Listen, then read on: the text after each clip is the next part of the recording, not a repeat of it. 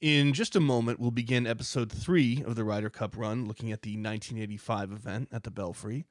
Each episode of this podcast goes in depth on one specific Ryder Cup. By the end, I'm hoping to do all 18 of them that fit my particular definition of the modern era, which begins, according to me, in 1983. And actually, I should say there'll be 19 episodes because, of course, we're about to have another Ryder Cup in less than a week at Whistling Straits. Anyway, each episode is typically meant to stand alone. However, in the case of 1983, 85, and 87, they're best understood, or at least they're being presented here as a kind of foundational trilogy. And the reason I bring that up is that 83 was the focus of the last episode, and for context about the rise of Team Europe and Tony Jacklin and Seve Ballesteros, and everything that leads to the Belfry, I highly recommend that you check that one out first. And the last thing before we begin is that this podcast is free. It will always be free, and it will always be ad-free, except for this ad. My book about the 2021 Ryder Cup, which will come out next spring through the good folks at Hachette, is now available for pre-order. And the people who know things tell me that pre-orders are very valuable. I don't know why, but that's what they say. And anyone who wants to express their appreciation for this show by ordering the book, I appreciate it. And if you like the show, well, nothing is certain in life, but I can almost guarantee you're going to like the book. I, for one, happen to think it's going to be pretty good. You can go to Amazon, Barnes & Noble, IndieBound, whatever your particular preference is, and search for The Cup They Couldn't Lose. I'll also put a link in the show description. That might be easier. And now you've heard my spiel. We're done here. Enjoy the show. I'm going to leave y'all on one thought, and I'm going to leave. I'm a big believer in fate.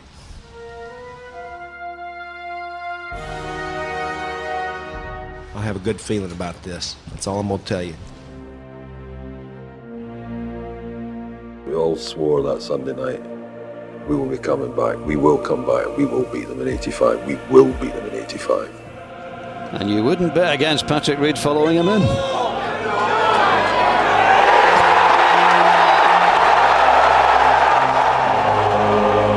I was very emotional. I started to think about maybe the possibility of winning here today. A few thoughts for my friend Seve. This one is for him. 5 of you have already asked me tonight, what's the winning formula and what's the difference year in, year out? And, if I could put my finger on it, would have changed this shit a long time ago. This for the Ryder Cup. And it slipped by the edge. It slipped by the edge, and now things change. Now things change. I live for the Ryder Cup. That's why I'm here. I will deliver a point.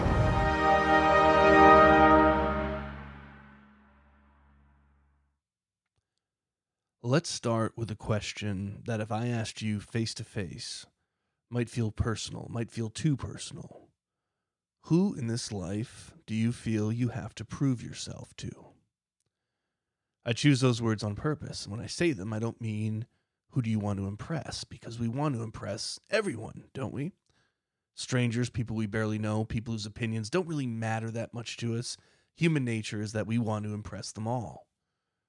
But to have to prove yourself to someone goes a little bit deeper. It implies a few extra things, and they're big things. If you have to prove yourself to someone, it probably means, for one, that they might not believe in you yet. It probably means your lower status in some way, have been for a while. It means that your success or failure in proving yourself could have a major psychological or material impact on your life. So, who do you feel you have to prove yourself to? Could be a boss, a coworker, a friend, a spouse, a sibling. I think a lot of people would say a parent, a mother, or a father. That's a pretty common dynamic, isn't it? Could be a rival. Could be yourself. When we look at the history of the Ryder Cup and we pinpoint those unique years where we look back and say that was a must-win, what we're really saying is that one team had to prove themselves. To who? Well, there are a lot of answers there, too. To their opponents, to the golf world, the sports world. And arguably, most important of all, they had to win for self-belief. They had to win for themselves. Have the Americans ever had to prove themselves in the Ryder Cup? From our perspective on this side of the Atlantic, has there ever been a must-win? Everybody's criteria for this is going to be different. It's more art than science, and you might not agree with my view, but I think that maybe there's an argument that Hazeltine in 2016 was the first time that happened. And maybe Whistling Straits, which starts very soon, is the second time. There was never a must-win in the pre-European years. They won constantly, and when they didn't, it was a one-off fluke. Once Europe joined and things became more competitive, I think it'd still be hard-pressed to find any single cup, even when they were getting their butts kicked, where you'd say they had to win that one. There's enough historical weight to carry you a few decades, and anyway, you can't really prove yourself when you don't have a battle plan, which they didn't for years. But then there was the disaster in 2014 in Glen Eagles. The Ryder Cup Task Force was formed in response. They committed to change. They had a broader plan for once, and there was no excuse for losing at home at Hazeltine against a European team full of rookies. Imagine what that would have meant to lose there. Similar situation this year, not exactly the same. The Europeans aren't as bad as 2016, but similar. Maybe I'm wrong, but I think if the Americans lose this one at home after the Paris debacle, they don't really have an argument that they're a competitive team anymore. What about the other side, the British, the Europeans? Have they had a must-win? I would say never in the British-Irish years. There was barely ever a could-win in those days, much less a must-win, which is why Europe was brought into the mix at Jack Nicklaus's behest for 1979. You remember the story. Nicklaus told Lord Derby, head of the British PGA, cousin to Queen Elizabeth, hey, this event is losing its allure and it's in danger. 79-81, the Europeans join, more blowouts for the Americans. The very few players from continental Europe don't make much difference. Then Tony Jacklin, the man who's going to be the George Washington of Team Europe, takes over in 1983. And that year, you're getting to the point where pretty soon Europe is going to need to win. There's going to be a must-win to prove that this thing is competitive, to give it a prayer of achieving a higher profile, the profile it has today. They don't need to win in 83, not quite yet, but it's coming. You can't keep getting blown out and expect this thing to have any status. And if it doesn't have status in the modern world of professional golf, it's not going to survive. You ever heard of the duel in the pool? Not exactly the stuff of sports legend. I hadn't heard of it until recently. It was a swimming team event held every 2 years between 2003 and 2015. Basically, the idea there was that it's the Ryder Cup for swimming, playing off the rivalries that were so entertaining at the Olympics. At first, it pitted U.S. swimmers against Australian swimmers. Then when that didn't work, U.S. versus Europe. What happened to the duel in the pool? Well, America won 7 straight times. It was never really close. And the TV sponsors and the networks eventually said, no thanks. No more duel in the pool, dead in the water, no pun intended. It sounds crazy to compare the two, the duel in the pool and the Ryder Cup, but we probably don't appreciate how close the Ryder Cup came to a similar fate. Yeah, it had a longer leash, mostly because the period of boring American dominance happened in a different historical time when you could afford decades of this stuff because it was really the only game in town. TV revenue was no concern because it wasn't on TV. The players themselves were not pulled in so many directions, but by 1977, you have guys like Tom Weiskopf skipping the Ryder Cup to go hunting. That's not a joke. Along with that, attendance in America is abysmal. In 83, you have 1,000 fans there on Sunday, 1,000 fans on the entire course. Why would anyone want to put that on TV? If not for the intervention of people like Jack Nicklaus, Tony Jacklin, Seve Ballesteros, one way or another, eventually this thing is dead. But as far as Europe goes, Jacklin changes everything. He treats his team members like the world-class golfers they're starting to become, introduces actual team strategy. He's got everyone believing, everyone happy. They go to America to PGA National and come within a whisper of winning on U.S. soil. Never been done before. And Nicklaus, the American captain, is so relieved that he's not the first one to blow it at home that he kisses the divot where Lanny Watkins hit what was more or less the winning shot. Europeans are heartbroken in the aftermath, but Seve Ballesteros in the locker room pumps everyone up, says this isn't a loss, this is a win. Everybody's emotional, they're crying, they believe it, they're fired up, they know in their hearts he's right, and they cannot wait for 1985. At the start of this podcast, in our introduction, you hear the quote from Sam Torrance. We will beat them in 85. We will beat them in 85. They all felt that way. But let's engage in a historical counterfactual just for a moment and ask ourselves, what if they didn't win? Because here in 1985 at the Belfry in the West Midlands of England, you've got a situation where the Ryder Cup is at a major fork in the road. The Europeans are energized beyond belief. We've said that. They've got a great leader, a great team shaping up, but the facts on the ground are still the facts on the ground. And the facts on the ground are that the Americans have crushed them for decades. And if the Americans win again at the Belfry, then where the hell are we? What does the moral victory of 1983 amount to?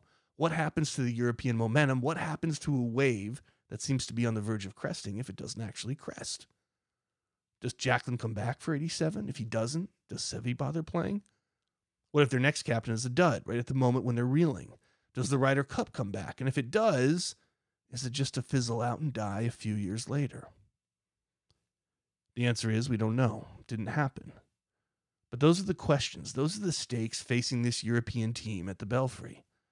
And in this trilogy of Ryder Cups, like in a lot of trilogies, sometimes the second episode gets overlooked. Because the first is the thrilling introduction, the third is the dramatic conclusion. This is no different. You have the shot across the bow in 83 that falls just short, perfectly scripted in terms of a dramatic arc. And then in 87, you have the Europeans finally winning on American soil, essentially destroying the Death Star and changing the Ryder Cup landscape forever. But it would be a big mistake to look past 1985. This is the one that makes the rest of it possible. This is the fulcrum on which the whole lever turns. This is the one where Europe has to show that 83 was no fluke. They need to show their rivals, their fans, and themselves that they're good for more than moral victories. And at stake, potentially, is the whole future of the Ryder Cup. How's that for pressure? Here's what one British writer named Ron Wills, who worked for the Mirror, wrote on the eve of that 85 Cup, and it's what everybody believes. Quote, "If Europe's golfers don't beat the Yanks at the Belfry this weekend, they may never beat them." End quote. I'll ask it again. Who in this world do you have to prove yourself to? It's a heavy question, and for Tony Jacklin and his team in 1985, they know damn well it's a heavy answer. At the Belfry, the Europeans have to prove themselves to everyone.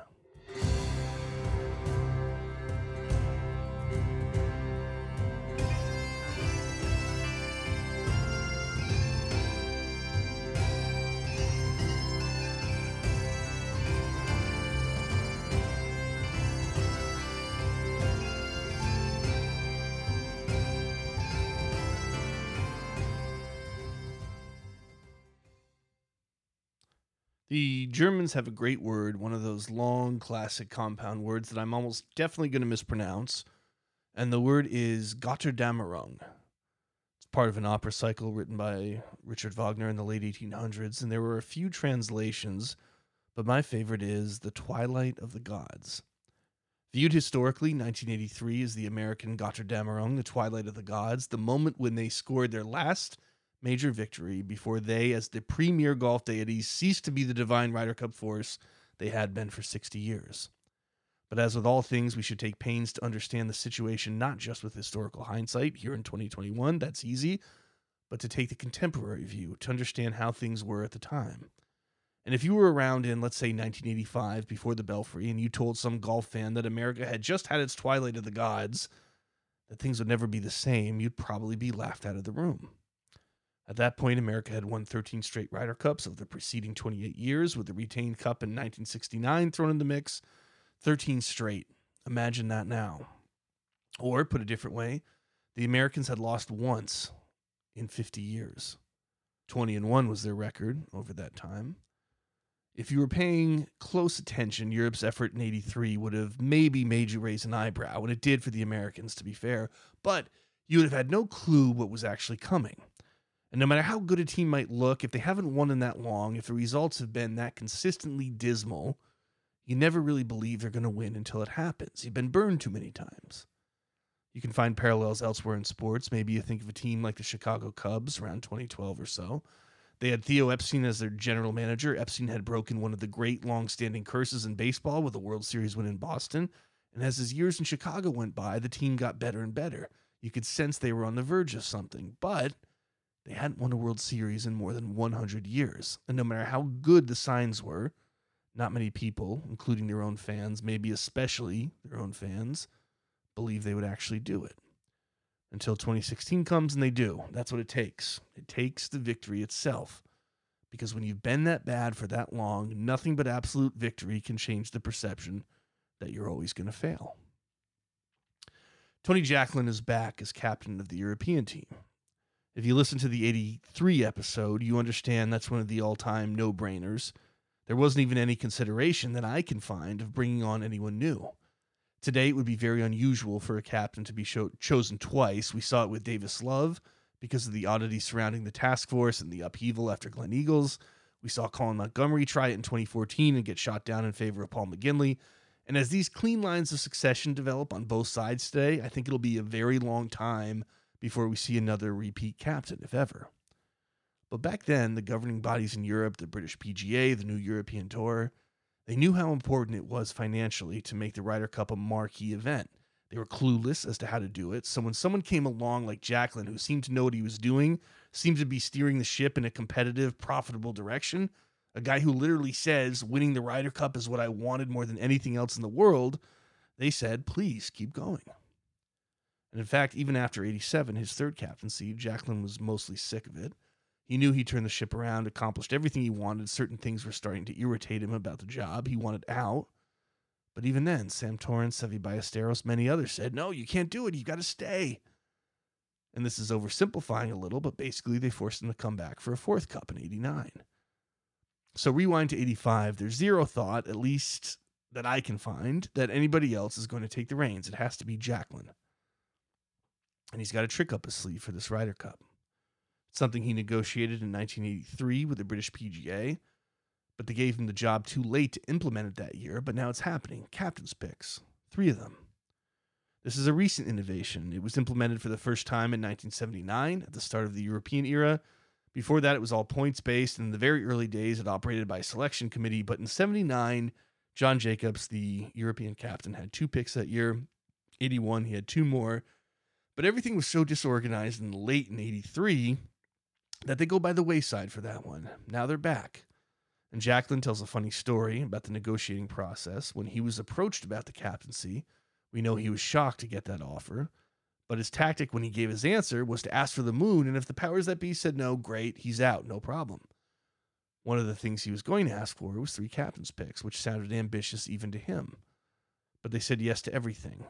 And he left that meeting thinking, crap, I should have asked for 4. But he gets 3, and it's another indication that Jacklin is a big-time forward thinker. He understands that the best players for a Ryder Cup team are not always going to be the top 12 on whatever rankings list they come up with. And in fact, those ranking lists are always a little strange. And if you think they're bad now, you should have seen them then, especially on the American side. Examples, in 1981, Lanny Watkins wins the Open Championship. He'll end up being the greatest American Ryder Cupper ever. Went 4-1 just 2 years earlier. Doesn't make the team. In 1983, Larry Nelson, 36 years old, a guy who was an absolute killer for the Americans in the Ryder Cup, wins the U.S. Open, doesn't make the team. Tom Watson almost doesn't make the team in 83, despite winning the Masters that year.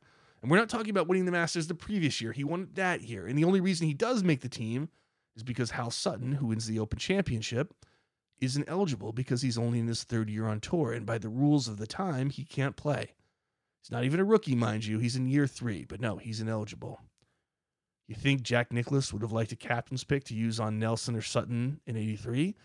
Or what about the year we're talking about, 85, when Tom Watson has a slight down year, missed the team by literally 1 stroke in the PGA Championship, only because he bogeyed 18 on Sunday? You think maybe they would have liked to pick him, a 5-time major winner with an incredible Ryder Cup record? And look, these are just the early 80s. That's just the tip of the iceberg. This stuff makes less sense the more you look at it. The European rankings were probably a little more sensible, but Jacklin knew how important captain's picks were. We have statistics today that show that captain's picks play better pretty reliably compared to bottom-of-the-table automatic picks, the guys in 6th, 7th, 8th place, which is why statistical analysts like the 15th Club, who have helped out European Ryder Cup teams, they encouraged Thomas Bjorn to go with 4 picks in 2018 instead of 3. It's why Steve Stricker was encouraged by Scouts Consulting, the American equivalent, to stick with 6 picks after the pandemic. It's also why it's a little mystifying that Padraig Harrington chose to go with 3 instead of 4 and never budged even after COVID when he could have had many more than 4. Something to think about as we head into Whistling Straits. Anyway, Jacklin doesn't have that data in 1985, but for him, this kind of stuff is intuitive. So he's got 3 picks to use. It's a nice little advantage because the Americans, it won't shock you to know, as with many things, they are late to the game on this one. And they're not going to implement captain's picks until 1989, and they're not going to give themselves more than 2 picks until 2008, when Paul Azinger shakes off the cobwebs a little and finally gives America a forward-thinking captain. Europe has another obvious advantage as they try to break this unbelievable losing streak, and that's playing at home at the Belfry in England. And I should say here that some people don't love the Belfry, especially architecture people. They consider it a little plain, a little bit like some parkland course you could find anywhere in Florida. And why are you playing the Ryder Cup there when you have so many incredible links courses to choose from? The answer is always financial, by the way. The Brabazon course at the Belfry was built in 1977 by the British PGA. They moved their headquarters there, and there were all kinds of obvious economic incentives to hosting the Ryder Cup there, which is why they did it again in 89, again in 93, again in 2002. Some people don't like the inland style of it, though. They said the same thing about Glen Eagles in 2014 when I went there. They said similar things about Le Golf National in Paris. And maybe there's a little bit of irony in the fact that Whistling Straits in Wisconsin, of all places, looks the most like a links course of anywhere the Ryder Cup has been in a long time, even if it doesn't really play like one. And while I'm sympathetic to complaints about the Belfry, and I admire the smart people who get really into architecture, I'm going to level with you and tell you I'm not a big architecture guy myself. Not quite how my brain works. If I'm at a golf tournament, I'm looking up the names of trees and plants, and if there's natural beauty of any kind, I'm usually a sucker for it, an easy mark. And beyond that, I care about the people and the story. So I'm personally not one of these people you'll see complaining about a course from that standpoint. I'm not smart enough to know any better. I think it was Lincoln who said, better to remain silent and be thought a fool than to open your mouth and remove any doubt. So I'll mostly take that advice. But particularly in match play, I do think the head-to-head nature of things makes the matter a little less important. If you have some risky holes, which the Brabazon course does, like their 10th hole, a drivable par 4 over water, and a good finishing hole like the 18th, where water is in play everywhere all the way to the green, and as long as it's not too easy, generally that's going to be a fine theater for a Ryder Cup. Again, my opinion, my bias, but I won't be talking a ton about that element. But it is worth saying and knowing that there's this anti-Belfry sentiment in some corners, and even competitively, some people think maybe it gives the U.S. an advantage not to be on a links course. Here's something kind of interesting, though. Jacklin made the choice at the Belfry to take the rough down, especially around the greens. So his idea was that it makes it possible to chip in that case, which wasn't the bread and butter of American golfers. And he also slowed up the greens because at that time, the Americans were constantly playing on fast greens on the PGA Tour. The Europeans were not. And the Americans were much better when the speeds were fast. So Jacklin wanted to get these greens to European speed. And that kind of tweaking, the details change. Now we consider it very, very normal. Home captains have the prerogative to do that kind of thing to gain whatever little advantage they can. But what's interesting about it to me is that just last week, NBC did a little press conference with some of their talent who were going to cover the Ryder Cup. Paul Azinger was among that group. And he said that in 2008, when he made some tweaks to Valhalla to give the Americans an advantage, Kerry Haigh at the PGA of America told him he was the first American captain to ever do that. To some extent, that's more evidence of how slowly America has moved on these things. But in another sense, it's more evidence that Jacklin is very far ahead of his time. All that said, it's still a very American course. You can't turn a place like the Belfry into a links course overnight. And Lee Trevino, the American captain, is ecstatic beforehand, saying, "My guys love this course." If you're Jacklin, you are not going to win the Ryder Cup by mowing grass. How he thinks he might win it is by continuing to foster an excellent team environment. He works with an executive named Brian Cash at the Belfry to make sure his team has great rooms, great food, great drink. He made sure the wives were part of the environment, that there were centralized team rooms where it would be natural for everyone to congregate and socialize. And meanwhile, his wife Vivian is helping him with all this, especially on the family side of things. And by all accounts, he's creating a situation where everybody's having a great time. And now, it's just kind of an intellectual exercise. Let's contrast that with the interview a lot of you may have read recently with Brooks Koepka in Golf Digest, a great interview where, whether you like what he said or not, he was honest, and he was essentially saying the Ryder Cup is busy and stressful, and he doesn't like it. Now, Koepka may not represent your average American player necessarily, but if he's saying it, other people are probably thinking it, and it does make you wonder, if the American players are sort of centered by the people organizing things, if there's anybody going, we want to make sure they have a good, relaxed time. That was Jacqueline's top priority. And according to every account of how that team bonded year after year, it was a huge success. The big advantage of being at home for the Europeans, though, are the crowds. At this point in history in the Ryder Cup, there haven't really been many raucous crowds. One of the few you hear reference to is actually 1957, the last time the British team won at Lindrick Golf Club. We know in 83 in Florida 2 years before, you had almost nobody there on Sunday, which is kind of amazing to think about now. And in Europe, remember, this was not a competitive event. Their fan culture is very different from ours. They like to sing, they like to chant. They're sort of better at forming this mass collective that can be very intimidating, can even in the right circumstances feel a little dangerous.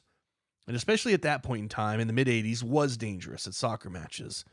By the way, if you want to read a great book about soccer hooligan culture in a place like Manchester, read Among the Thugs by Bill Buford, an amazing story, a very disturbing one, the kind of book you'll read in about a day. But even today, in the era of huge, boisterous galleries at Ryder Cups, you can sometimes see, even in American Ryder Cups, how a small smattering of European fans can really make themselves heard as a sort of cohesive unit, almost like a small military corps, and how committed they are to the mission of cheering, compared to the less organized cheering style of Americans. For whatever reason, it's not in our DNA the same way. But before 85, that European style hadn't really registered in the Ryder Cup because the Ryder Cup wasn't competitive. In 81 in Walton Heath, you have a guy like Bruce Litsky, an American player, saying something like this. And this comes from the great oral history, Us Against Them, by Robin McMillan. I've mentioned it before. It has been such an incredible resource for me, and I thoroughly recommend that you buy and read it. Here's what Litsky had to say. Quote, "And we were still in the days when this was going to be an American victory, and the Ryder Cup was truly just a quaint little social gathering of Americans and Europeans. It was just a very quiet event." End quote. Tony Jacklin told me that for the fans in that era in the UK, it was a rare opportunity to come out and see the American stars, these legends who rarely came abroad, who you couldn't watch on TV very much, if at all, back then.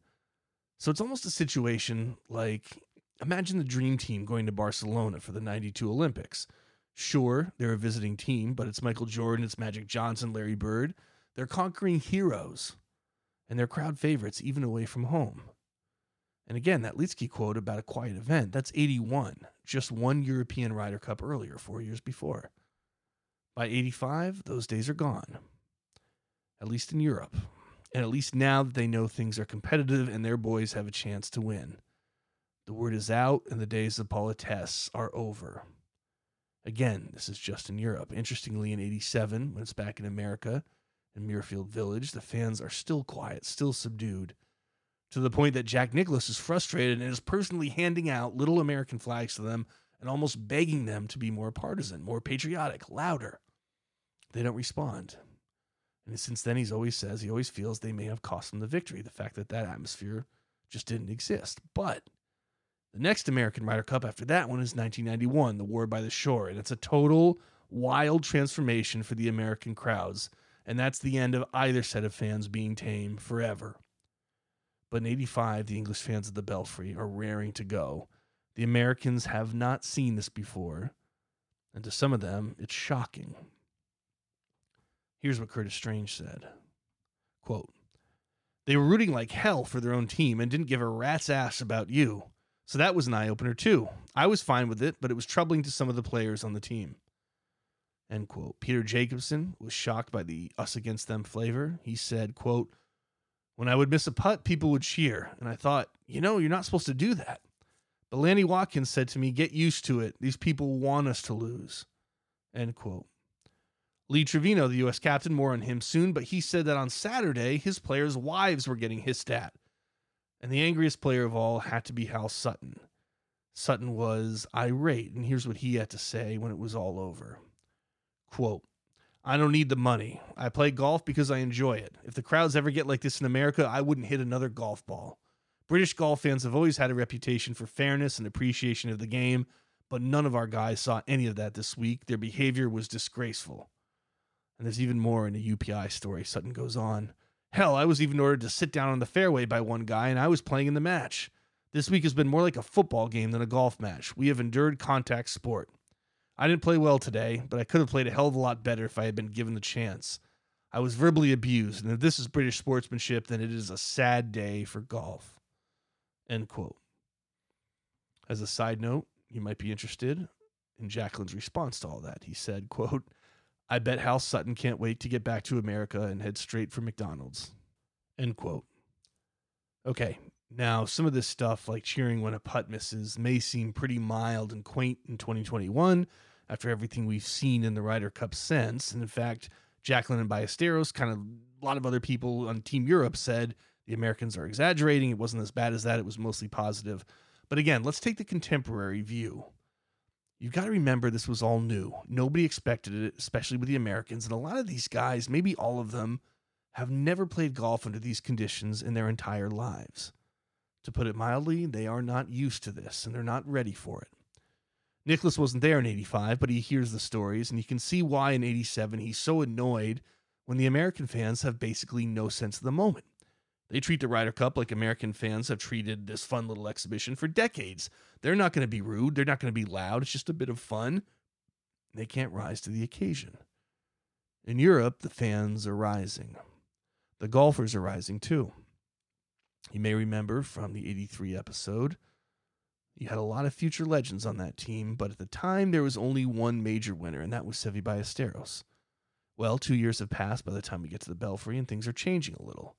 Seve wins another Open Championship in 84. Bernhard Langer becomes the first ever German major champion when he wins the Masters in 85. Sandy Lyle wins the Open in 85. So now you got three major winners. Paul Way wins the British PGA. And on the European Tour, guys like Ian Woosnam and Sam Torrance and Nick Faldo are winning like crazy. But let's not get it twisted. They still aren't on the level of the Americans. Years later, Tony Jacqueline would say that Europe is always weaker than the Americans, mostly for lack of depth. And though that's not always true, it's mostly true. Look at Whistling Straits this year. We don't know what's going to happen, or maybe you do if you're listening to this later. I don't right now as I'm speaking. But we do know the American team is just better, and by a fairly significant amount. It's rare for that not to be the case. It's certainly the case in 85. If you're going to criticize the U.S. team, you'd say that maybe they weren't as strong as other American teams of that era. Some of the stalwarts like Larry Nelson aren't there. There's no Nicklaus, of course. No Hale Irwin. The big one, as mentioned before, is that Tom Watson had a down year, but he was on the verge of making the 12th spot until he made bogey at the PGA Championship on the very last hole of the very last qualifying tournament. That moved him from a tie for 5th, which he needed, into a tie for 6th. And there were no captain's picks to bring him along. As a side note, I got this from the AP. Lee Trevino was actually being interviewed on air at Cherry Hills that Sunday by Jack Whitaker of ABC, and he's listing off his team members, saying how strong the U.S. team is going to be, and he says, "We've got Green and Stadler and Watson and right on down the line." And Whitaker says, "Watson didn't make it." And all Trevino can say is, "Oh." Probably one of the most meaningful two-letter answers in golf history right there. But you've still got Tom Kite and Curtis Strange and Lenny Watkins, the man Jacqueline called the cockiest son of a bitch you ever met in 10 lifetimes, all of them in the midst of very good Ryder Cup careers. Another quick aside, I saw Watkins very recently on Golf Today on the Golf Channel with Shane Bacon and Damon Hack, and it was wonderful to see him just be himself on TV. Basically, he called modern players weaklings, and even at age 71, you can just tell what the guy was like, what a tough opponent he must have been. And the U.S. has 4 rookies to go along with these guys, but one of them, Andy North, just won the U.S. Open, and another, Hal Sutton, is already a major winner too.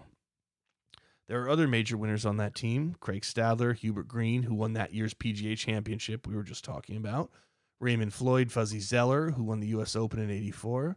And other than Watkins, you can't really pinpoint a juggernaut, but there's depth top to bottom. And then it's filled out by guys like Mark O'Meara, Calvin Peete, who's the first African-American to ever play in the Ryder Cup 2 years earlier, and Peter Jacobsen, all of them quality players. It's a very, very good team. And it's captained by someone who I think is one of the most interesting figures ever in American golf, Lee Trevino. We're going to go into a little bit of depth on Trevino, but the thing I want to mention up top, and I think it's important, is that the qualities that make Lee Trevino such a fascinating, cool, compelling golfer don't necessarily make him a great captain. But I want to go further than that and say that I don't really think that almost anyone from America would have been a great captain that year.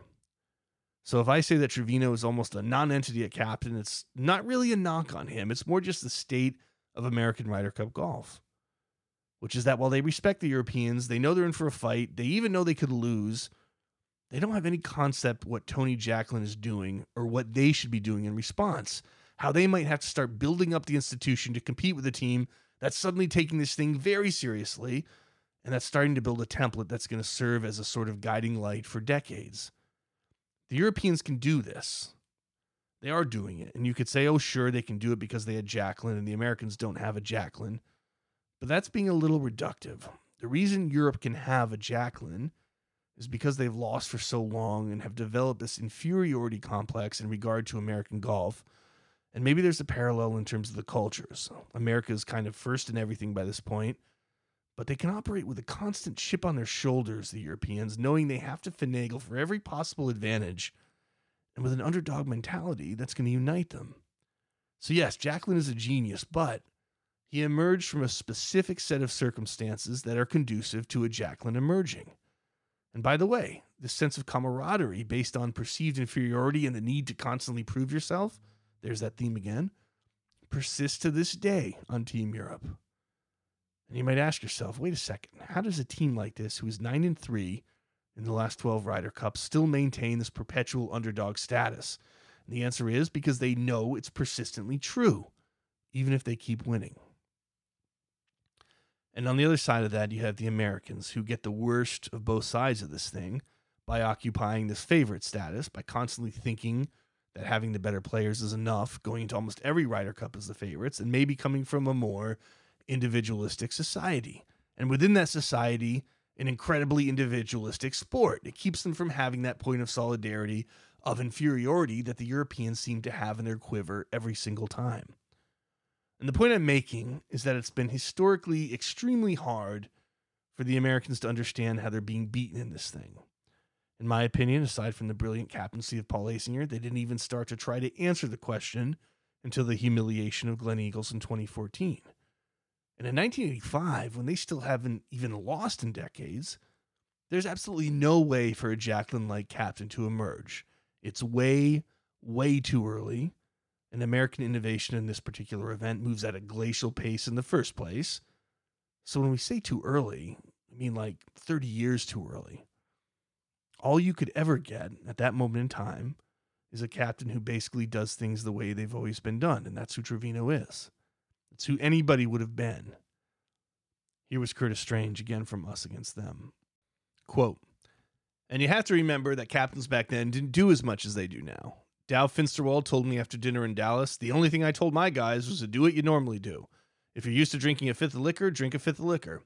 Don't change because of the Ryder Cup. So captains didn't do as much. They dressed you up and said, go get 'em, boys. End quote. And here's Peter Jacobson, quote, we didn't have an intense preparation. I think because in Lee Trevino's years of being on the Ryder Cup team, they were so dominant. Lee had just gotten married, and I think his mind was more in his marriage and having a good time. Lee said, you guys can play. You guys know how to handle this. Go get 'em. End quote. So, okay, by 2014, with Tom Watson bungling things beyond repair in Scotland, you're pulling your hair out and with good reason. But with Lee Trevino in 85, what else are you going to get?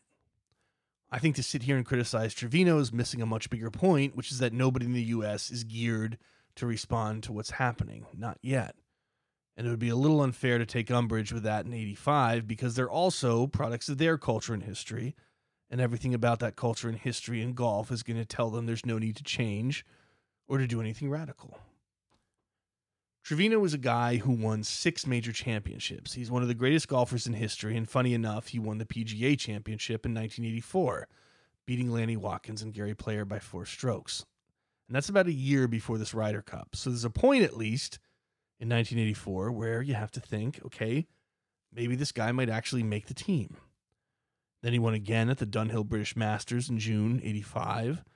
Then you remember I said Hubert Green won the 85 PGA Championship. Well, the guy he beats in what basically came down to a match play duel is Lee Trevino. Trevino finishes in a tie for second. By the Ryder Cup in 85, he's 45 years old. And the funny thing is that if this had happened today, you'd be able to find a million articles saying, should Lee Trevino make his own team? My research, I won't pretend it's 100% comprehensive, but I don't find anything like that. Here's the lead paragraph by Gordon S. White Jr., New York Times, after Trevino won the '84 PGA Championship.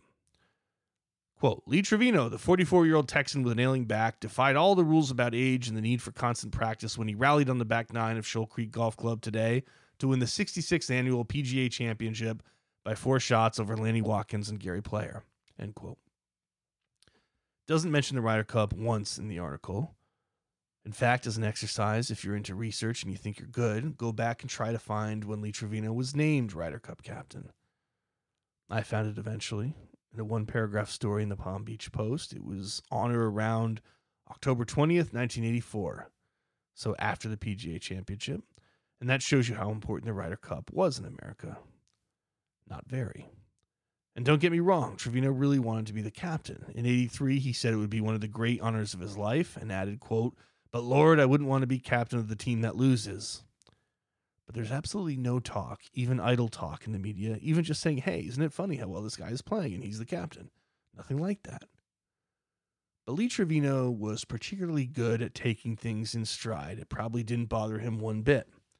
This is one of the most unique figures in American professional golf, and what makes him so unique starts early in life in the cotton fields of Garland, Texas, where he's raised by his mother, Juanita, his grandfather, Joe Trevino, who was a gravedigger, and he never knew his father, who left when he was young.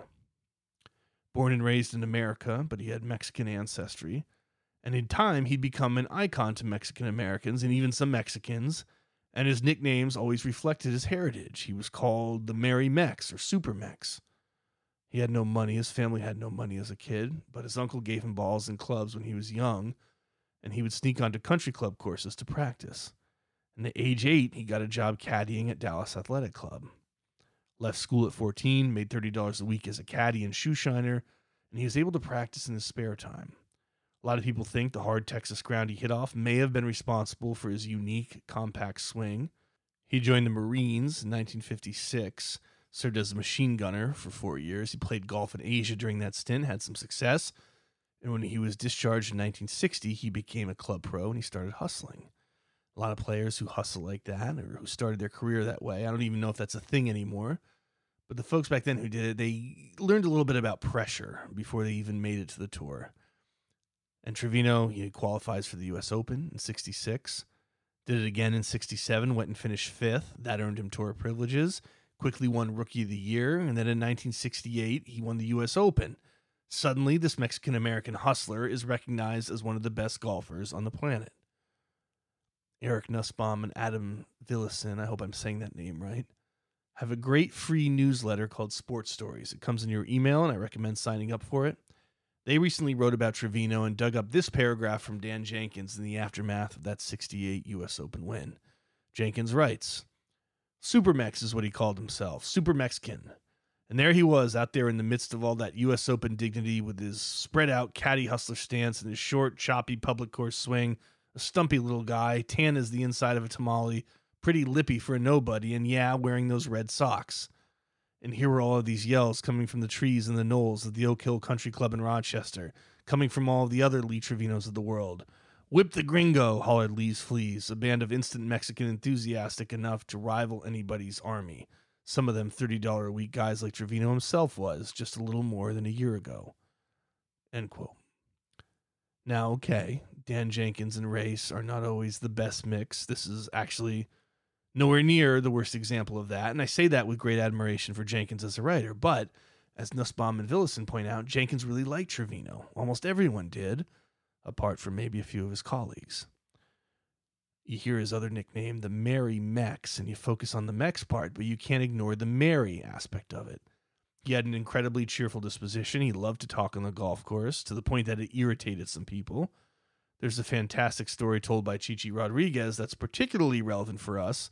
Apparently there was a tournament where Tony Jacklin and Trevino were paired up. And early on, trying to nip things in the bud, Jacklin said, Lee, I don't want to talk today. And Trevino says, I don't want you to talk. I just want you to listen. Keep that one in mind. But essentially, as far as fans were concerned, Trevino is beloved. He ends up having a video game franchise in the 90s. Of course, he's in Happy Gilmore. He's an icon. And he wins 6 majors, the U.S. Open, the PGA Championship, the Open Championship. But he never wins the Masters. And that's the other really interesting thing about Trevino's career, because he actually boycotts Augusta National for 3 years in his prime. 71, 72. Then Nicklaus talks him into coming back in 72 and 73. But he boycotts again in 74, and even when he shows up in 72, he wouldn't use the clubhouse. He made a point to change in his car. And there are a few interesting and conflicting reasons given for this by Trevino himself. For the longest time, his public stance was, it's about the course. He can't win there, it doesn't suit his fate, etc., etc., which is strange because the first time he played there in 68, he was leading with 9 holes to go. But by 69 at the end, he says, they can invite me all they want, but I'm not coming back. Nicklaus tried to convince him he could win, but Trevino would say things like, if Jack had to play my itty-bitty tee shots, he'd have quit golf and opened a pharmacy in Ohio. But over time, it comes out that what he really doesn't like is the so-called stodgy atmosphere. And that makes a lot of sense. Consider the fact that just prior to playing Nicklaus in the 71 U.S. Open 18-hole playoff, which Trevino won, he threw a rubber snake at Nicklaus on the first tee. I mean, that's the kind of guy we're dealing with here. The uptight propriety of Augusta is not going to be his thing. And he once remarked that if he hadn't qualified for Augusta, the only way they'd let him in is through the kitchen. And details on this are a little vague, but the story is he constantly butts heads with Cliff Roberts, basically the Lord of Augusta, a guy who is and always has been a tremendous racist, famous for never allowing a black member at Augusta and basically having to be strong-armed into letting a black player even play there. And the stuff they fight over seems to be the course's million rules, not anything overtly racial, but that racial tension is definitely underlying all that stuff. Roberts actually invited him to have coffee in 72, maybe trying to make peace, sent him a note, but Trevino wrote back, I don't drink coffee. In other words, screw you, I'm not interested in your peace. Roberts committed suicide in 77, he shot himself on the banks of Ike's Pond. But Trevino has continued to criticize Augusta for years. He was in the news as recently as 2016, hammering their various rules, complaining about cell phones, things like that. That's the one case where Trevino seems to have this bitterness, where everywhere else in life he's almost happy-go-lucky, or at least he's got an incredible perspective, and you can understand why with Augusta. But let's go back to Tony Jacklin. I told this story in the last podcast. We'll do it quickly here. Jacklin has an interesting way of meeting up with former rivals in the Ryder Cup. In 83, he goes against Nicklaus. They shared the famous concession together, and now in 85, he's meeting Trevino. And Trevino is the guy who broke Tony Jacklin. Happened in 1972 at the Open Championship. Jacklin and Trevino tied on Sunday coming into the 17th hole. Jacklin had a 15-foot birdie putt, and Trevino's over the green in 4. Huge advantage to Jacklin. Trevino, being his usual chatty self, actually congratulates Jacklin on winning, as if it's a foregone conclusion. We don't know if that's head games or if he really meant it. And he seems to be almost just casually flailing at his 5th shot. Incredibly, he chips it in for par, kind of a miracle. Jacklin is seriously rattled. He 3-putts from 15 feet for bogey. And all of a sudden, he feels that the entire world is against him. This is now 2 rounds he played with Trevino. Trevino kept chipping in from all over the place. The whole thing seems like this great cosmic injustice to Jacklin. He bogeyed 18. Trevino won the tournament. And Jacklin later admits it wrecked him as a golfer. I'll repeat some of his quotes. Quote, I was done after that. As far as majors were concerned, and majors were the only thing that mattered to me. It knocked the stuffing out of me. That night at the Grey Walls Hotel, where we were all staying, Nicklaus and Palmer both came up to me and said, don't let it affect you. Don't let it change your outlook. But it wasn't that straightforward. Golf isn't that straightforward. Something, I don't know what, died inside me that day. And later he spoke to Sports Illustrated. He said, I felt bloody sick. Nothing's fair. Life and golf are for the takers. You've got to take it, grab it, and keep it. Never give anything away. And I think it's beautiful in a way that they had that moment because it says so much about both of them. Here's Trevino feeling like he's completely screwed up a chance to win a 2nd straight Open Championship, but he somehow manages to at least seem ho-hum, chips it in, and it's like the entire universe is smiling on him. And Jacklin's on the other end of the perspective. He wants control and he wants karmic justice. And here's this guy getting lucky over and over in all these enraging ways, and then unbelievably he does it again in the biggest moment. And Jacqueline can't take it. It's not right. It's not how things should work. And to top it off, the guy that's beating him won't shut up, and he's always smiling like he's got the entire world figured out. Interesting dynamic, isn't it? You got one guy, Trevino, who goes with the flow of life, doesn't seem to get too high or too low, and has this Zen mentality, this sort of almost Buddhist acceptance of things. To go back to the theme of this podcast, you don't get the sense he feels he has to prove himself to anyone, and the fact that he feels that way helps him succeed. And you have the other guy, Jacqueline, who wants to believe he can control every element and safeguard himself against life's vagaries if he just does everything the right way and prepares and sticks to a rigorous plan. Ask yourself, of those two mentalities, which one's going to be better in the crushing pressure of the 17th hole at a major championship? And then ask yourself a very different question. Which one's going to be better as a Ryder Cup captain? Which brings us to the Belfry.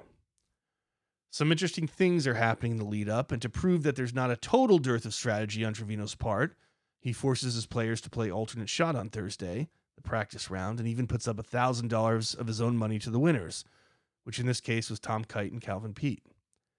The idea here is that the Americans are bad at foursomes, which is funny in a way because while it's true now, we've seen them in the last two European Ryder Cups get absolutely killed in alternate shot. It wasn't true then, and one reporter points that out, that actually the Americans have been pretty good at this format. And Trevino says, well, don't tell my players, I got them psyched up pretty well. And on Jacqueline's side, we know he's tweaked the course, and now he's focusing on partnerships. And one thing that's new in 85 is the sheer preponderance of Spanish players. There are now 4 on this team. There's Seve, Jose Maria Canizares, they were both there in 83, but now you have Manuel Pinheiro and Jose Rivero. And you're starting to hear this new term. The term is the Spanish Armada, which is later going to be used to refer specifically to Seve and Jose Maria Olazabal, but here now it's a reference to how the Spanish players are starting to really make their influence felt, not just on European golf, but in the Ryder Cup. And as we're going to find out, in 85 for the first time, they're very, very good. And they're going to play an absolutely critical role in the success Europe has in the ensuing 40 years, up to the present. Back in 2018, before the Paris Ryder Cup, I did a little research project to find out which country had the best ever record in the Ryder Cup on a match-to-match basis, just looking at individual players and adding up the totals. Very non-scientific, because how do you count pairs matches? But this was just an exercise in fun. I figured the answer would probably be America, just because of the long history of winning dating back to 27. And even with their downturn recently, America's record overall in matches was 55%. Turns out, though, 2 countries were better. One was Belgium, believe it or not. But we're not going to really count that because it's 2 guys, 9 total matches, Peters and Colsaerts, too small a sample size. But the other country, with a 57% winning percentage and number 1, was Spain. And that's with about 150 matches under their belts. Pretty good argument that this is the greatest Ryder Cup country, period. And Seve starts to show how good he's going to be in 83, but in 85, we're going to feel that influence in a big way for the first time. And Jacqueline can maybe see which way the wind blows in this sense, because Rivero is a surprise pick for him after Christy O'Connor Jr. fell out of the rankings late. And when he calls on Rivero Saturday afternoon for the first time in alternate shot, he and Canizares destroy Kite and Peete, the guys who won Trevino's $1,000 in the alternate shot practice. Overall, though, a funny thing is that Jacqueline's 3 captains picks aren't going to be that great. Rivero's fine, he goes 1-1, but Nick Faldo struggles, Ken Brown struggles, and all 3 will lose in Sunday singles. Jacqueline's real strength this time is going to come in his pairings, and a few very, very tough decisions he has to make along the way. But that's getting ahead of ourselves. Let's get to Friday morning. The Europeans decide to lead off with foursomes, alternate shot. The first out of the gate is Seve Ballesteros and Manuel Pinheiro, going head-to-head with Curtis Strange and an American rookie, Marco Mira. And this version of the Spanish Armada wins 2-1, a little taste of things to come. Seve drives the green on number 10. He actually had been the first ever to do that in 1978. Crowd loves it. Europe has a point. But that's the only good news for Europe. In that second match, Tom Kite and Calvin Peete, the guys who won Trevino's money, playing alternate shot in the practice round, they win. They beat Langer and Faldo is awful. And now Jacqueline has a choice to make, because he knows, and a lot of people know, that Faldo is going through a swing change, and he's also going through a divorce with his first wife, Melanie Rockwell. She caught him having an affair, and Faldo's quote about that marriage later is, "We were happily married for 8 months. Unfortunately, we were married for 4.5 years." This, by the way, is the first of 3 divorces for Faldo. But anyway, it's clearly affecting his game, and Jacqueline has a conundrum. You may remember in '83, there was a point at which Bernard Langer came up to Jacqueline on Saturday and said, "I'm tired, let me rest." And Jacqueline said, hell no. He knew he needed Langer, tired or not. And Langer went out and got a very big win Saturday afternoon. But now Jacqueline goes to Faldo. He said in his words, "I've got a dilemma. Do I play you again this afternoon, or do I put Canizares with Langer?" And he asked him to be honest for the team's sake, and Faldo, to his credit, puts his ego aside and says, "Put Canizares in." And Jacqueline does. So what's different about the two situations? Why does he reject Langer when he says he's tired but agrees to sit Faldo? I think in situations like these, there's no better answer than that it may not be very internally consistent, but it's Jacqueline's instinct. And part of what makes a good captain good is that he can assess these situations and make the right call and understand that people are different and what worked once may not work again. Paul McGinley told me a great story. You may remember he consulted the legendary Manchester United manager, Sir Alex Ferguson, for leadership advice before the 2014 Ryder Cup. And at one point, Ferguson told him a story about a player he had named Eric Cantona, who was this great player, but also kind of a miserable hothead known as a prima donna. And when he first came to Man U, one of the first times they flew out to a Champions League match, the dress code is you always have a pants, a shirt, and a tie. That's the rule. Well, Cantona shows up in jeans and a leather jacket. And if you're Ferguson, what do you do here? Well, you might think, if I don't confront this, nip it in the bud, he's going to walk all over me. The other players are going to see there's a double standard. They'll resent me. I'll look weak. It'll ruin team chemistry. I've got to show publicly that this is not okay. And in 95% of cases, that may be true.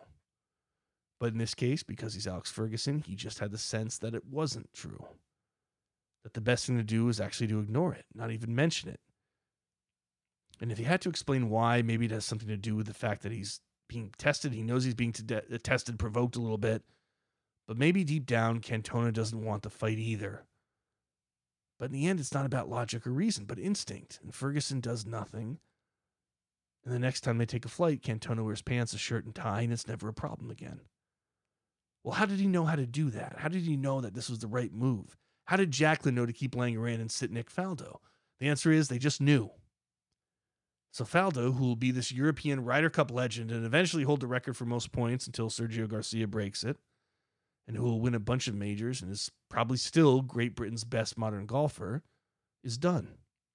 He won't play again until singles, when he has to play, and even then he'll lose to Hubert Green. The rest of that first session goes no better. Watkins and Floyd beat Sandy Lyle and Ken Brown. Brown wasn't very good either. He's not going to play until Saturday afternoon. And in the last match, Craig Stadler and the rookie Hal Sutton beat Howard Clark and Sam Torrance. We get to lunchtime on Friday. It's already 3-1 America. This is the part in many Ryder Cups where there has to be a serious gut check. We don't have to look very far to see the last time this happened. In 2018, Europe was at home in Paris and went down 3-1, right when they thought they had great pairings and the course set up perfectly. At that point, another bad session, and you're not dead, but you're really behind the 8 ball. We saw in Paris what happened. Europe bounced back, went 4-0 in afternoon foursomes, and it was like the morning never happened. 85, Jacqueline, again obeying his instinct, basically kept things cool. Here was his quote later about that critical juncture. "I didn't come for the heavy stuff. There were no pep talks, no recriminations. We just had a frank discussion about the way every player was feeling inside. Quite a few players were not fond of foursomes and were looking forward to hitting their own ball in the afternoon. Despite the scoreline, I felt we went out optimistic and determined." Pretty impressive. When you go back to the idea of how much is at stake, how much they have to prove, and in the afternoon, they start to crawl back. First match is an absolute banger. Paul Way and Ian Woosnam shoot a combined 64 on best ball. Even still, they barely beat Fuzzy Zeller and Hubert Green 1-up. Maybe the best match, in terms of quality of play, of that whole Ryder Cup. Second match is interesting. It's Seve and Manuel Pinheiro again, and they're facing 2 rookies, Peter Jacobsen and Andy North. And Jacobsen and North are surprised to be put together, which says a lot all on its own. You think anyone on Europe was surprised by their pairings the day of the match? No. And Jacobsen said, I don't think any of the players really had any input. I think Lee Trevino was just making the pairings on his own. Some pretty typical American modus operandi there, right? Throw the rookies to the Wolves in their very first match out. But the real surprise for Peter Jacobsen, even more than his partnership with North, is what he's seeing from Seve and Pinheiro. And it's not what he's expecting. He says, quote, they were very focused and very intense. They're both very good friends of mine, and I guess I was expecting a little more camaraderie. There really wasn't much. It was pretty much a dog-eat-dog match from their standpoint. I didn't realize how intense they were, how intent the Europeans were on winning until that match. I thought, wow, these guys are really here to play. I'm not a bulldog competitor like Lanny Watkins or Ramian Floyd. I want to win, but I don't want to lose a friendship over a match, end quote. And you see that over and over. Yes, the Americans know the Europeans are good. That's not a surprise anymore. If they didn't know it in 83, and by the way, most of them did, they certainly knew it after. But what continues to shock them is how badly Europe wants to win. They don't get that. To them, this is an exhibition that until a few years ago, they won every single time. Sort of a gentleman's gathering. The crowds were friendly and appreciative, and that was that. Now, they're confronting a whole different animal. We understand the legend of Seve today, the brilliance, the gamesmanship, all of it, but it's pretty stunning to hear that Peter Jacobsen went out, and Friday afternoon, the first day of the Ryder Cup, he thought he and his Spanish friends would be yucking it up for 18 holes. Socially, at least, it was a rude awakening. Although you have to say, the rookies fought pretty well under the circumstances, but the Spanish Armada wins again, 2-1. Pinheiro holed out a 30-foot chip on 16 to win the 16th, and afterward Andy North marveled, saying of Seve, it seemed that no matter what Spaniard he played with, he seemed to get that Spaniard to play the best golf he could possibly play. Langer and Canizares, who's in for Faldo, get a half against Stadler and Sutton, who had a very nice first day.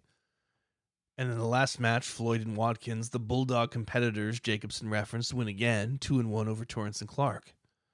Going into Saturday, the Americans still lead, but it's 4.5 to 3.5. A lot better from the European perspective than it could have been. And it gets even better on Saturday morning. Sam Torrance and Howard Clark are now 0-2. You'd maybe expect them at least to get broken up, if not benched completely. But Jacklin puts them back out, puts them first, and they reward him with a one-up victory over Tom Kite and Andy North. The Ryder Cup is tied. Up next, Wei and Woosnam strike again in a blowout over Green and Zeller. Now Europe's up a point. But the third match swings things the other way, and who else is responsible but, of course, America's greatest Ryder Cupper, Lanny Watkins. He teams up with Marco Mira this time. He takes down Seve and Pinheiro, 3-2. And that's the kind of win in the Ryder Cup, just when momentum seems to be shifting the other way, that's really worth more than just a point. That's quite a scalp. And the bad news for Europe is that in the final match, Langer and Sandy Lyle are 2 down with 2 to play against Curtis Strange and Craig Stadler. 17th is playing very easy. It's almost definite the Europeans lead an eagle. And somehow Sandy Lyle delivers one, a miracle 25-footer to keep the match alive. But it's still 1 up with 1 to play. The Americans look very likely to keep their 1-point lead. And even more likely when on 18, Lyle and Langer both miss their birdie putts. And Craig Stadler likes his birdie putt to 18 inches. If it's any other match or any other moment in this match, that putt gets conceded. But it's for the win, it's for the match win, so Lyle and Langer stay quiet. He's got to putt out. Now, one of the recurring truths about human nature is that people, when they tell a story about something that's happened, they want to find meaning in specific moments, meaning that explains why things went the way they did. And maybe sometimes they're kind of forcing a neat narrative structure onto something that wasn't so neat, trying to make order out of the chaos in ways that fall short of truth. And maybe, for all I know, all of Team Europe is guilty of that when it comes to what happened on the 18th green with Craig Stadler. All I can tell you is what happened in that moment, how they reacted, what happened over the next day, and what people say about it now. And what they say about it now, and what I'm convinced they felt even then, is that the entire Ryder Cup changed in an instant.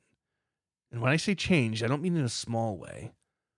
I mean in such a big way that it's not really much of an exaggeration in their minds, even though it sounds absurd, to say that they thought they had just won the whole thing. If you didn't already know, you see where this is going. Stadler missed his putt.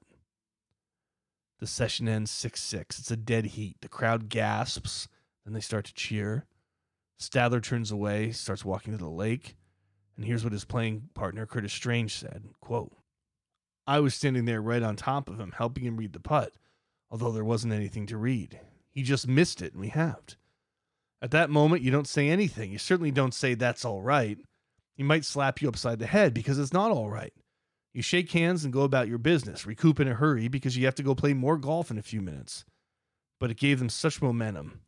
I don't mean anything against Craig, but that's just the way it worked." End quote.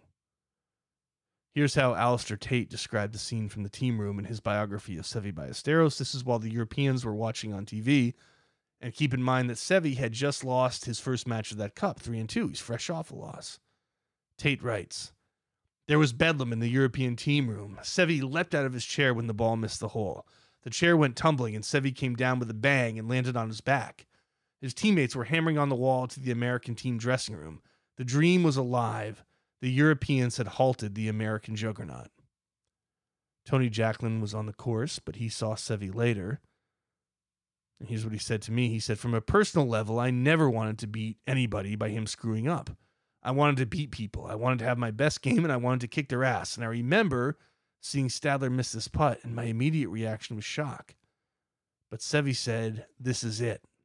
He picked up on it immediately." End quote.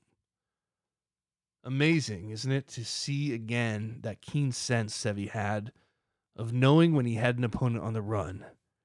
And it didn't even matter that he just lost, nor did any feelings of sympathy for Stadler get in the way. Jacklin's a great planner, but he's been through his own tremendous heartbreak, and he feels for Stadler. But Seve's like a shark, and now he smells blood. All right, well, you might be hearing all this and thinking, hold on a second. It's 6-6. It's Saturday at noon. There are going to be 28 total matches here. We're not even halfway home in terms of total matches played. It's tied. How on earth is anybody jumping to the insane conclusion that this is over? And you won't be surprised to know that was also Craig Stadler's opinion years later. Here's what he said in 2002. "Every time the Ryder Cup comes around, I've got to watch that all over again. I'll never understand the reaction. Like I never three-putted before in my entire life. The putt that lost the Ryder Cup? Yeah, I've heard that a lot over the years, but I've never bought that particular story. What was it, Saturday morning? There was still a lot of golf to be played." End quote. And he's right. And we should be careful about imparting false meaning on a moment because it's neat and tidy or whatever. But at the same time, it's very, very hard to argue with the concept of momentum and the European ironclad belief that this turned everything around when you see what happened. Saturday afternoon, we're back to alternate shot. And from Jacklin, it's a full Spanish Armada to start. It's Canizares and Rivero first. They're up against Kite and Pete. Remember the guys who took Trevino's money and who won alternate shot the first day? The Spaniards beat them 7-5. Biggest blowout of the whole cup. Ballesteros and Pinheiro are next. They beat Craig Stadler, who probably wants to dig himself into a hole, and Hal Sutton, 5-4. Just like that, Europe's up 2. The last 2 matches will be split. Curtis Strange and Peter Jacobson take down Wayne Woosnam, but Langer and Ken Brown, of all people, he's back. They get a massive, massive win, 3-2 against Floyd and Watkins. Now it's 9-7 with only singles left, and unlike 6-6, that's a real honest-to-God lead. So was it over when Stadler missed his putt? Did it flip the momentum switch permanently? I don't know. We'll never know. But it gets easier to believe the more you look at everything that followed. 2 interesting things happened before Sunday singles. You may remember in '83, Jacklin absolutely shocked and scandalized Jack Nicklaus by putting his best players out first. It simply wasn't done. Custom was that you put the top guns at the end of the lineup. And it's so stunning to Nicklaus that he actually says, "You can't do that." Well, the Americans learned that move, and now Jacklin has a very good feeling that Trevino is going to remember that, and he's going to lead with his strength in an attempt to reverse that 2-point deficit immediately, which is exactly what Trevino does. He comes out with Watkins, Stadler, Floyd, Kite. The only real stalwart he holds back is Curtis Strange. He keeps him for the 12th spot just in case. And Jacklin decides, you know what? I'm going to change up on them again. I'm going to stack the middle with strength. So from 3 to 6, he's got Seve, Sandy Lyle, Langer, and Torrance, 4 guys he considers among his strongest. Now, this is a significant risk because what he's gambling on here is that if the Americans come out with strength, like he thinks they have to do, he has to be ready to lose the first couple matches, with the idea that if you do, you rebound quickly in the middle and hopefully put it away. But we always hear about players looking at the first few matches on the board, how much that can influence momentum. What if there are American flags on that board? It has a knock-on effect on everything that comes later, and maybe you have some bad luck in the middle. Well, suddenly you have a disaster on your hands. So what he's attempting here, it makes sense, but it comes with a potential downside. But the other thing that happens offsets all that. On Saturday night, the Europeans are in a team meeting, and Manuel Pinheiro, who at this point is 3-1 with Sevi, is feeling his oats. He's primed. He's ready to go. And he says to everyone, I want Watkins. I want Watkins. And Jacklin considers it, and it starts to sound like a pretty good idea, and it fits in with everything else he's doing. Here's what Jacklin told me last year. In 85, I put little Manuel Pinheiro, who was a great guy, good friend of mine, and he was typical of what America didn't understand about match play. Manuel Pinheiro wasn't a great stroke player, but match play was his forte. He was like a little terrier dog. He'd grab onto the ankle, and he wouldn't let go. So Pinheiro says he wants Watkins, and Smart Money says Watkins will go out first. So Jacklin agrees, writes Pinheiro's name in the number 1 spot. An hour later, the draws come out, and here's what Jacklin remembers. Lo and behold, Trevino put Watkins out first. When Manuel got to know that he was playing Watkins, he jumped. He jumped. Little guy jumped 4 feet in the air. Sunday morning. 9-7 Europe. Pinheiro and Watkins out first. Watkins birdies number 3 to go 1 up. Pinheiro gets him back the very next hole. Watkins goes 1 up again on 5. Pinheiro gets him back on 8. Then on 10 and 11, Pinheiro makes back-to-back birdies to go 2 up. And then he won't give an inch. It's pars for 3 straight holes, and Watkins can't make the big putt. 15 comes, the par 5, and Pinheiro, the terrier, birdies again, 3 up with 3 to play. Watkins, being himself, almost wills a birdie on 16 to take it back to 2 down, but the deficit, the environment, it's too much. He bogeys 17, and Manuel Pinheiro had beaten him 3-1. Here's Jacklin one more time.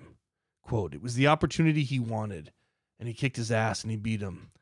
The reaction from the rest of the field, our lot, when they saw Manuel had taken care of Watkins. Can you imagine what that does? God, if he can do that. And here Jacklin trailed off. He didn't need to say the effect that would have. Lanny Watkins will play Ryder Cups all the way until 1993. He'll finish his career with a record of 20-11-3, one of only 3 Americans with 20 wins, and the only one to do it in the European era.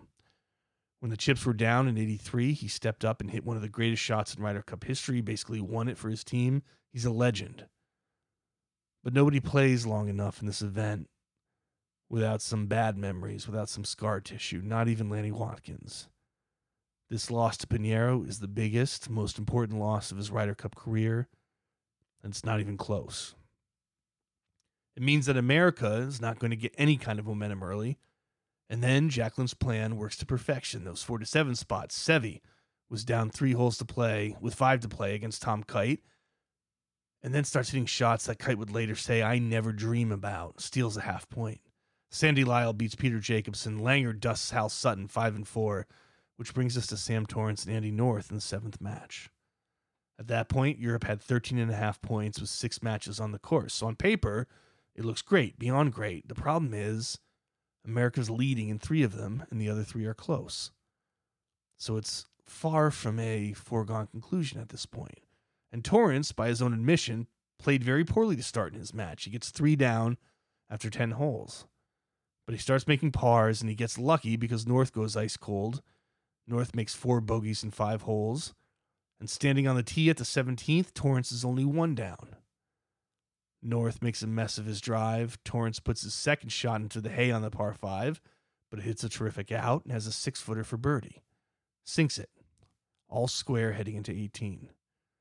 And Tony Jacklin meets up with him at this point, tells him the situation, says he can win the Ryder Cup outright if he wins this match. And Torrance hands him his driver as a joke, says, you do it. That makes Jacklin laugh, but he imparts the point again. You can do this. 18th hole, Torrance is full of adrenaline, hits the drive of his life. North goes next. He pops his drive up. Remember, there's water everywhere in this hole. And off the club, Torrance knows exactly where it's going. Water. Torrance looks at his ball. He calculates that he has about a 9-iron left to the green, a shot he can make in his sleep. And as he's walking over the bridge to his ball, hearing the roars of the crowd, he can't help it. He understands he's about to win the Ryder Cup. Imagine how that must feel. Imagine the effort, the stress, the hope that goes into this. It's all about to culminate in the victory you've craved, and you're going to be the guy to earn the winning point. How would you react? For Sam Torrance, it was so overwhelming, so powerful, that he starts to cry. Before he even gets to his ball in the fairway, he's in tears. He manages to gather himself, says, for God's sake, don't hit the ball fat. It's going to go in the water if you do. Hits a good shot, gets it to about 20 feet. North continues to bungle the hole, and it turns out that Torrance has 3 putts to win Europe, its first ever Ryder Cup. He only needs 1. You can watch that putt on YouTube. You can see the shadow of Torrance's arm shoot up in the air when the ball's about 3 feet away from the hole, and he stands in that pose, tears streaming down his face, while Jacqueline and all the others run up to embrace him. To understand what it means to the Europeans, you can look at Torrance's tears or the celebrations when they climbed on top of the pro shop, later sprayed champagne all over the gallery, or how the team threw Tony Jacqueline in his brand new suit into a swimming pool and then proceeded to party for about a week. But I like a story from a man named Renton Laidlaw, who was commenting for BBC Radio, and he was describing all the action as it happened, and he decided after a while it was time to let his partner, John Fenton, another longtime BBC commentator, say something. So he set him up. He said, John, we haven't won this since 1957. Threw it his way, waited for him to say something. Nothing. Fenton, whose job it is to narrate this stuff and who's very good at it, was so overcome he couldn't speak. Meant a lot to the Americans, too. Andy North went 0-3. Memory haunted him for a time. He said, I had to sit and watch the next couple of Ryder Cups by myself. No one would want to be near me, and it's still very disappointing. Curtis Strange was on the 15th hole on the verge of winning his match in the final spot, but it was already over, and he could hear the roars and the chanting and the singing from 18. He later said, God, it's a terrible thing, isn't it? Trevino tried to put a good face on it. With reporters later, he said, we lost and I love to win, but I learned a long time ago that anybody can smile when they win. It takes a hell of a man to smile when you lose. Well, I'm still smiling. It was no disgrace. We lost to a good, strong team, end quote. But outside that spotlight, he was accused of being ungracious at the team dinner that night. Can't find many details on that. We know in the press he singled out Watkins' loss as a critical moment. And according to Andy North, he wouldn't even really talk to him. So Trevino not handling it maybe as well as he would like the media to believe. Afterward, when the ceremonies were over, the Europeans go off to the team room to keep the fun going through the night, but Tony Jacqueline decides to stay in his room with his wife Vivian. He wants to have a whiskey. He wants to just contemplate where they'd come from, what they'd done, what they'd accomplished. If anyone deserves that moment, it's him. Maybe that gives us permission to be a little contemplative too. I want to tell a quick story about 1947. We talk about the Ryder Cup as a continuous event from 1927 to the present. There was a year off for 9/11. There's a year off for COVID now, but otherwise basically unbroken. But in fact, after the 1937 Cup, it wasn't held for a decade. The reason why is no secret: the rise of Adolf Hitler in Germany, the rise of Imperial Japan and the Axis powers, the Second World War. Like a lot of other sporting events across the globe, from domestic leagues in Europe and America to the Olympics, the Ryder Cup was not held for the duration of the war. And here in America, we have an idea of the sacrifice our country made. 405,000 people killed, many more wounded in the effort to win that fight. And it sounds like a lot. And it is a lot. It was a tremendous sacrifice. But in history, there's always context. Here's some. In that same war, the Soviet Union lost 27 million people, including 19 million civilians. So there are degrees of loss. And in the UK, the total dead was just a little bit more than America, 450,000, but there are a couple important things to keep in mind. First, their population is smaller, so it's a bigger blow. Then there's the fact that 67,000 of those dead were civilians, most of them killed in the Blitz by the German Luftwaffe bombing raids. The U.S. had Pearl Harbor, but do you know how many Americans were killed on the U.S. mainland in the course of that war? The answer is 5.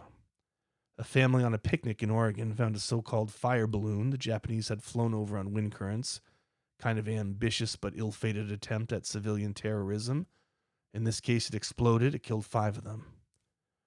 That was the only civilian death toll to speak of in the continental United States. Meanwhile, for years, the British people lived in fear. Imagine the psychological toll it takes when at a moment's notice you may have to run to a bomb shelter, praying desperately that you or your loved ones aren't killed by German bombs, and also, by the way, worrying that your country may be overrun by your enemies.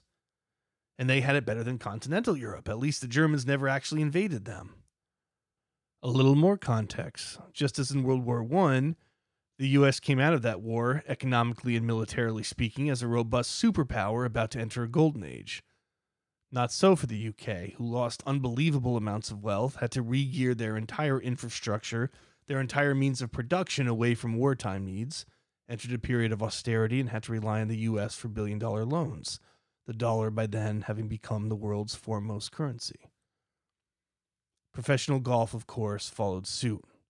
Starting after World War I, the sport that had been invented in the UK and which had been dominated by the UK for decades started going the other way fast, became a sport dominated by Americans. It accelerated even more after World War II. Starting in 1949, British golfers would win exactly 1 major in 20 years, and that streak was only broken, as you might remember, by Tony Jacklin himself, and not until 1969. And you could argue that maybe British golf never quite recovered from those wars, just like the British Empire never recovered. They certainly haven't reached their former status and probably never will. So, in the midst of all this, 1947, just 2 years after World War II ended, do you think the UK had enough money to stage a Ryder Cup, much less to send 12 golfers to America to compete abroad? You think that was a priority for the British PGA? And even if it was, guess what? They couldn't afford it. And you look at that situation, and if you didn't have historical foresight, you'd say to yourself, there's no way the Ryder Cup continues. It isn't feasible. But as we've seen, the Ryder Cup has a strange way of surviving against the odds. And the savior this time is an American I hadn't heard of until recently. Golf Digest's Dave Shedlowski inadvertently brought him to my attention, a man named Robert Hudson, a grocery executive from Oregon. He'd had his own food processing company. He introduced the Piggly Wiggly store to the Portland area. He was very, very wealthy.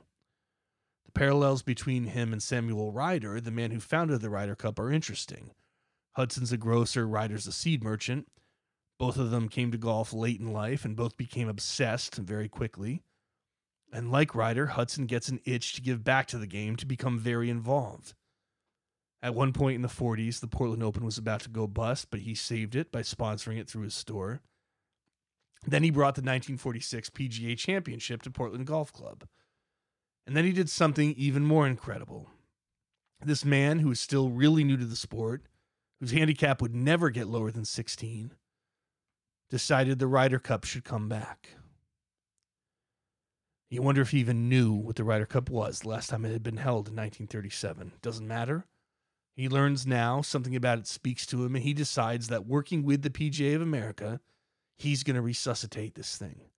Nothing's going to stop him. Case in point, when he learns that the British couldn't pay for it, he says, fine, I'll pay for it myself. I'll pay for both teams, all expenses, travel, food, lodging, everything. It's on my dime. And he paid for a British team to travel to the U.S. on a ship called the Queen Mary. He met them in New York, threw a party for them that night at the Waldorf Astoria, and then traveled with them for 4 days to Portland by train. Thanks to Robert Hudson, there was a Ryder Cup that year. And the next time, and the next time. And it's a story that for me, I think it's spectacular because I don't know Robert Hudson. I don't know what kind of man he was, but an act like this might have been the only thing that kept this tournament going. And I like those moments in history where exactly the right person enters the stage at exactly the right time. About that 1947 Cup. That British team that came to Portland, who are they? Well, if you're like me and you've maybe read a little bit about golf in that era, but you're far from an historian, You might recognize one or two names, but not many. You will on the U.S. team. Ben Hogan, Jimmy DeMeritt, Byron Nelson, Sam Snead, among others. It might sound like the beginning of the greatest David versus Goliath story of all time, but it wasn't. America had entered its prime in so many ways, and golf was one of those ways.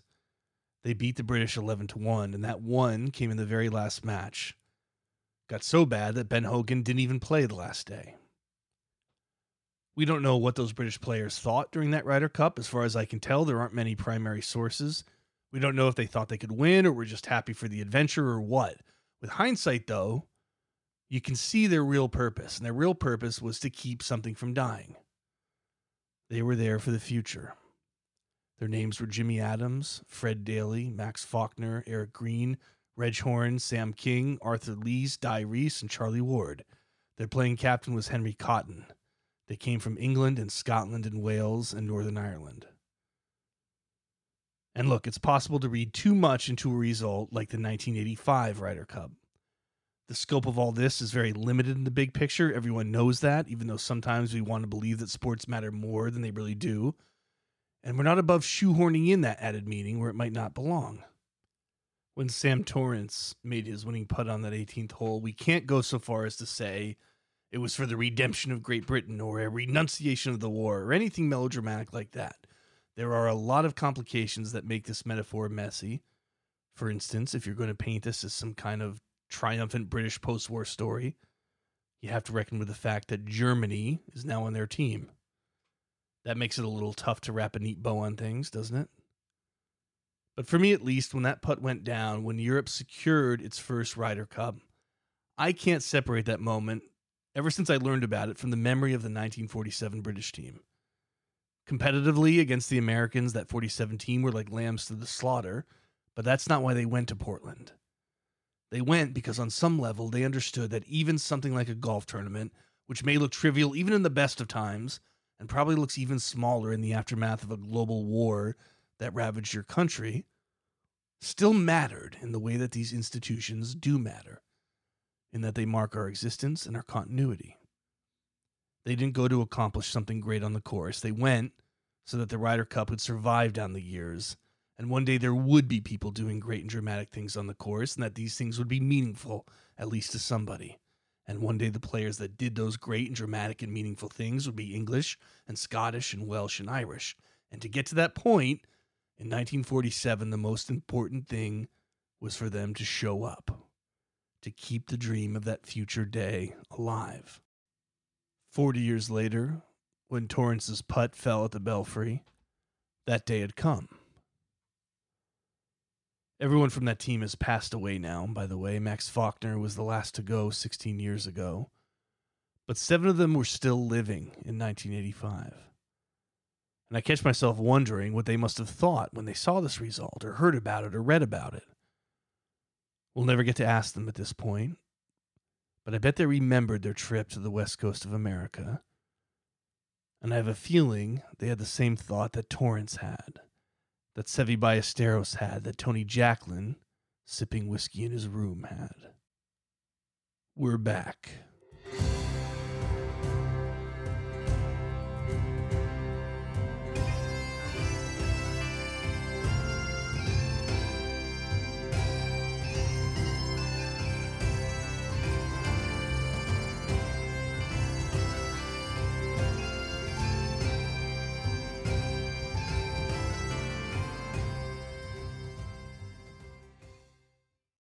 All right, that was 1985. Thank you very much for listening. Thank you for your patience, as always. I know there's a lot of time between these episodes. They take a long time to write. Life intervenes. Things like that happen. But I appreciate you sticking with me. It has been very gratifying in the last couple of weeks to see the listener base grow, based largely on some people on Twitter being very nice and spreading the message. So whether you're new here or whether you've been here since the beginning, I want to let you know I appreciate you. And I really appreciate the chance to share this special little slice of history, this Ryder Cup history, with other people who are so passionate about it. I love hearing from you on Twitter and all that stuff. So, thank you. It is just after 1 a.m. on Sunday morning as I'm wrapping up here. And in a couple hours, I'm going to be catching a flight to Chicago, grabbing a rental car there, driving north along Michigan, final destination Sheboygan, Wisconsin, Kohler, Wisconsin, and of course Whistling Straits for the Ryder Cup that is going to start less than a week from now. I'm very pumped about that. I know you are too. And if you've got Ryder Cup fever and maybe you've enjoyed this podcast and you say, what can I do? How can I get more Ryder Cup fever? I have a book that I've been working on for 3 years that's coming out next spring, but it is available for pre-order right now. If you go to barnesandnoble.com or amazon.com, you can type in The Cup They Couldn't Lose. It'll have my name next to it. That's how you know it's the right one. Or, like I said before, I'll put a link in the description, in the show description, that you can follow if you're so inclined. And I would really appreciate that, of course. Last thing, I think I may be bringing my podcast equipment with me to Chicago. So if I do that, I'm going to try very hard to pack it and make sure that it won't break or anything like that. But if I can pull it off, then you may be hearing from me much quicker than before, much quicker than you think. So thanks again, and yeah, wherever you are, have a great day, night, whatever, and goodbye.